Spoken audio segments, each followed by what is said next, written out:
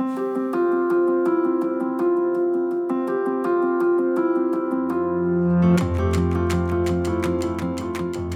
and welcome to your December Investor Update. I'm Gary Shepherd, investment writer here at Nutmeg, and I'm joined today by our Chief Investment Officer, James McManus. Hi, James. Hi, Gary. James, equity markets appear to have performed well across the board in November. Why is that? Yes, well, we saw back-to-back positive months for global equities for the first time in 2022. Markets really being buoyed by the hope that in the world's largest economy, the United States, we're finally seeing inflation begin to weaken. And that could allow the Federal Reserve, that's a US central bank, to potentially slow interest rate rises over the months ahead. However, the bank's governor, Jerome Powell, he's been keen to make sure that investors don't get too carried away. And he's been very clear with the message that despite that recent weakness, current inflation levels are still far too high, and the Federal Reserve is going to continue to raise interest rates in the coming months to ensure that inflation comes down to a level closer to their target of 2%. At the end of the month, however, Powell offered the suggestion that the central bank could slow interest rate hikes as soon as the next meeting in mid-December. Financial markets, though, are still expecting a rise of 0.5% in December, which is hardly a small increase in the wider context of monetary policy increases. Okay, so it sounds like the Fed is saying what markets want to hear. Slower interest rate rises have been positive for both bonds and equities. But what else was going on in November? Global developed equity markets rose around 7% in local currency terms. European stocks performing well with a relatively warm start to the European winter reflected in energy prices that are now far below their summer highs. And alongside that, European countries really being effective in reducing their gas demand. Emerging markets also had a very good month after a relatively torrid 2022 so far. The US dollar weakening and China-related stocks seeing a strong bounce from their recent lows on the potential for a loosening in COVID restrictions in China. Chinese stocks actually finished the month up around 28.3%. Their Hong Kong counterparts up just under 24%. And that left emerging markets returning just under 12% for the month of November. So, some encouraging signs for US inflation in global markets. Having started to see inflation move lower, do you think there's a risk that the Federal Reserve could raise interest rates too much now, as some market commentators have suggested? Well, that's a good question. We're certainly seeing the impact of higher interest rates on economic activity, which has been subdued in the services and manufacturing sectors. We've also seen a broad-based slowdown in the housing market and 30-year mortgage rates of over 7% in November. That said, the labour market is yet to show some signs of material weakness. Certainly there is some slowing in the pace of hiring and the number of individuals quitting their jobs, but wage growth remains really strong and unemployment low. And while that jobs market remains in robust health, services inflation is going to remain a challenge for policymakers. But it's important to remember just how hard the Federal Reserve has had to work so far to get inflation falling. And while it's no longer accelerating, inflation is still at very high levels. There are also other factors at play, the reopening and the unblocking of supply chains being chief among them. And here now we're starting to see some really material progress. And as such, goods inflation is moderating. For example, we've seen secondhand car prices now in negative territory compared to where they were 12 months ago. So where does this leave policymakers? Well, the Federal Reserve has always maintained that it will be data dependent in its policy, but it will need to see a pretty clear and convincing trajectory towards its target inflation level for policymakers to ease up on that inflation fight. That said, having acted at pace over the summer, policymakers really have bought themselves the option now to slow down if they want to, as the trade-offs on growth become more finely balanced. But for the meantime, central banks are going to continue to raise interest rates in that bid to lower inflation. They're aiming for what is known as a soft landing, raising interest rates enough to control inflation, but to avoid plunging the economy into a recession. And that has been pretty difficult to achieve in the past because the effects of raising interest rates are not necessarily felt immediately, which is why as interest rates have risen, we've seen more and more talk in recent weeks of the possibility of a recession. Turning to the domestic economy, we also had a rise in inflation in the UK confirmed from data published in November. What did that tell us about the situation facing UK consumers and the likely course of UK interest rates in the coming months ahead? Well, unlike in the US, UK inflation rose again in November. Consumer price inflation for October hitting its highest level in 41 years with an increase of 11.1% over a year ago. And that was higher than the average economist expected it to be, and actually higher than the Bank of England's forecasts. And it was food and energy prices that were key to that increase. Core inflation, that's inflation without food and energy costs embedded in it, were actually stable month on month. But interestingly, according to the Office of National Statistics, had the UK government not intervened to limit household energy bills, inflation in October would have risen even further to around 13.8%. Now, that will be little comfort to UK consumers, of course, who have faced a sharper than anticipated rise in the cost of living. And October's data showed that both food and non-alcoholic beverage prices are rising at the fastest pace since 1977. And that disproportionately affects lower income households because that makes up a greater portion of their spending. Yeah, it's astonishing to see how much prices have risen, particularly when you go to the supermarket. Is there light at the end of the tunnel? Well, in time, the UK will benefit from easing supply pressures and falling goods prices too. And from an energy perspective, crude oil, European natural gas costs remain far below their summer peak as the winter gets off to a much more mild start in Europe.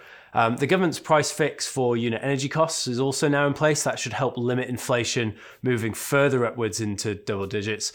And the recovery, of course, of the pound sterling against the US dollar in recent weeks will also help. But in a similar way to the US, the UK labour market still remains very tight. Wage growth continues to come through, even as hiring demand shows signs of slowing in the UK. So where does this lead the Bank of England? Well, the Bank of England raised interest rates by 0.75% to 3% in November, underlining that need to act tough on inflation, which is currently more than 5 times the target level. And the bank's latest forecast for the UK economy made tough reading. Although they were released before the autumn statement in mid-November, their outlook for a long drawn-out recession is unlikely to have changed.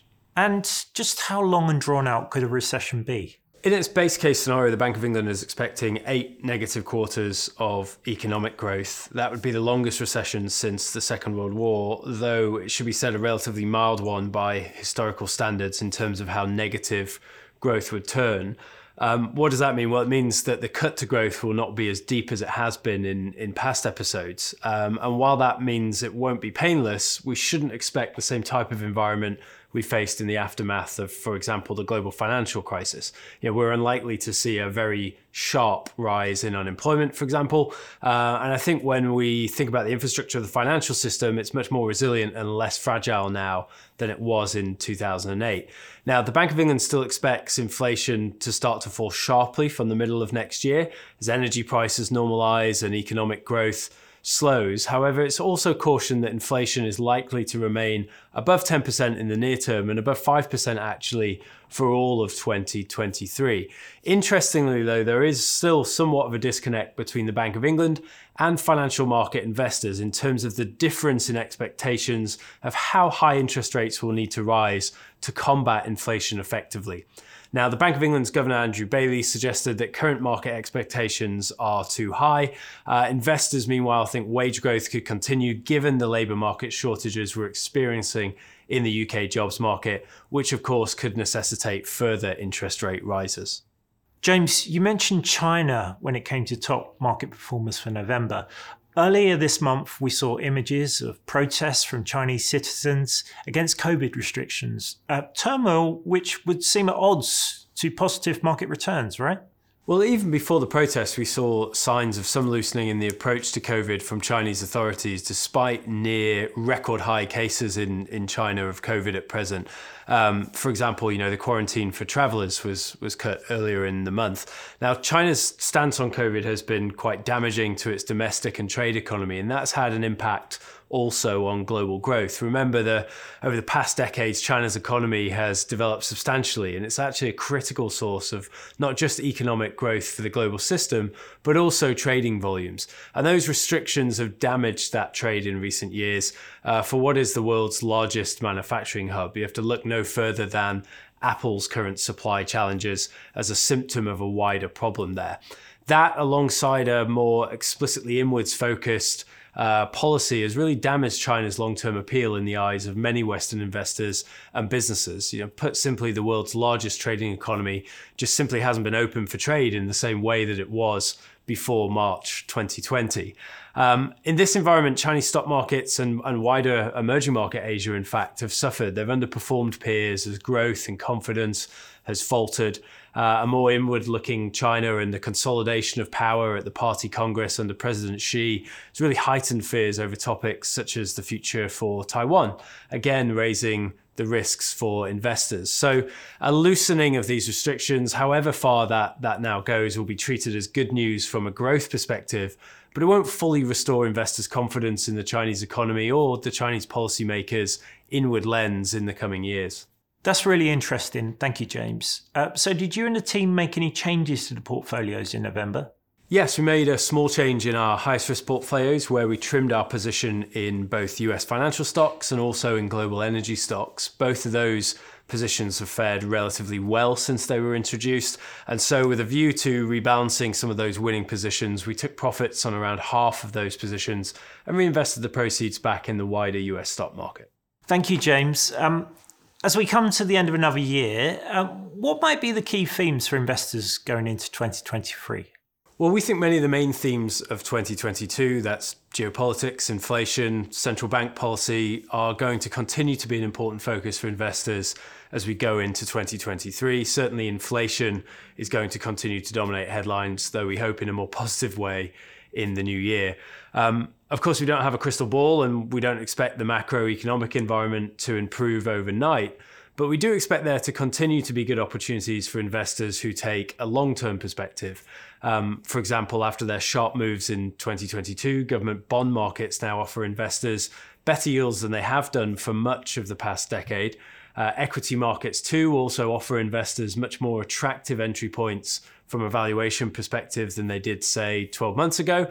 Though we still think there's reason to be selective there and, of course, for volatility to persist into 2023. We're also looking at opportunities from the potential for the strength in the US dollar to recede. What a changing landscape in China means for the outlook for emerging markets, and whether also the events of 2022 that have placed such a focus on energy costs and energy supply are actually a long-term positive impulse for responsible investing and the energy transition. And we'll be updating our clients with our full 2023 outlook in the coming weeks. Thanks for another helpful update, James. It's been great speaking with you. Thanks, Gary. And thank you for joining us. If you have a topic you'd like us to discuss in next month's Investor Update, you can contact us via email or on our social media channels.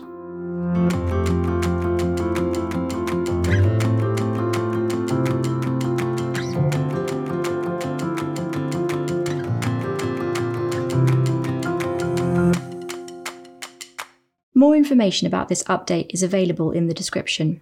As with all investing, your capital is at risk. The value of your portfolio with Nutmeg can go down as well as up, and you may get back less than you invest. Past or future performance indicators are not a reliable indicator of future performance.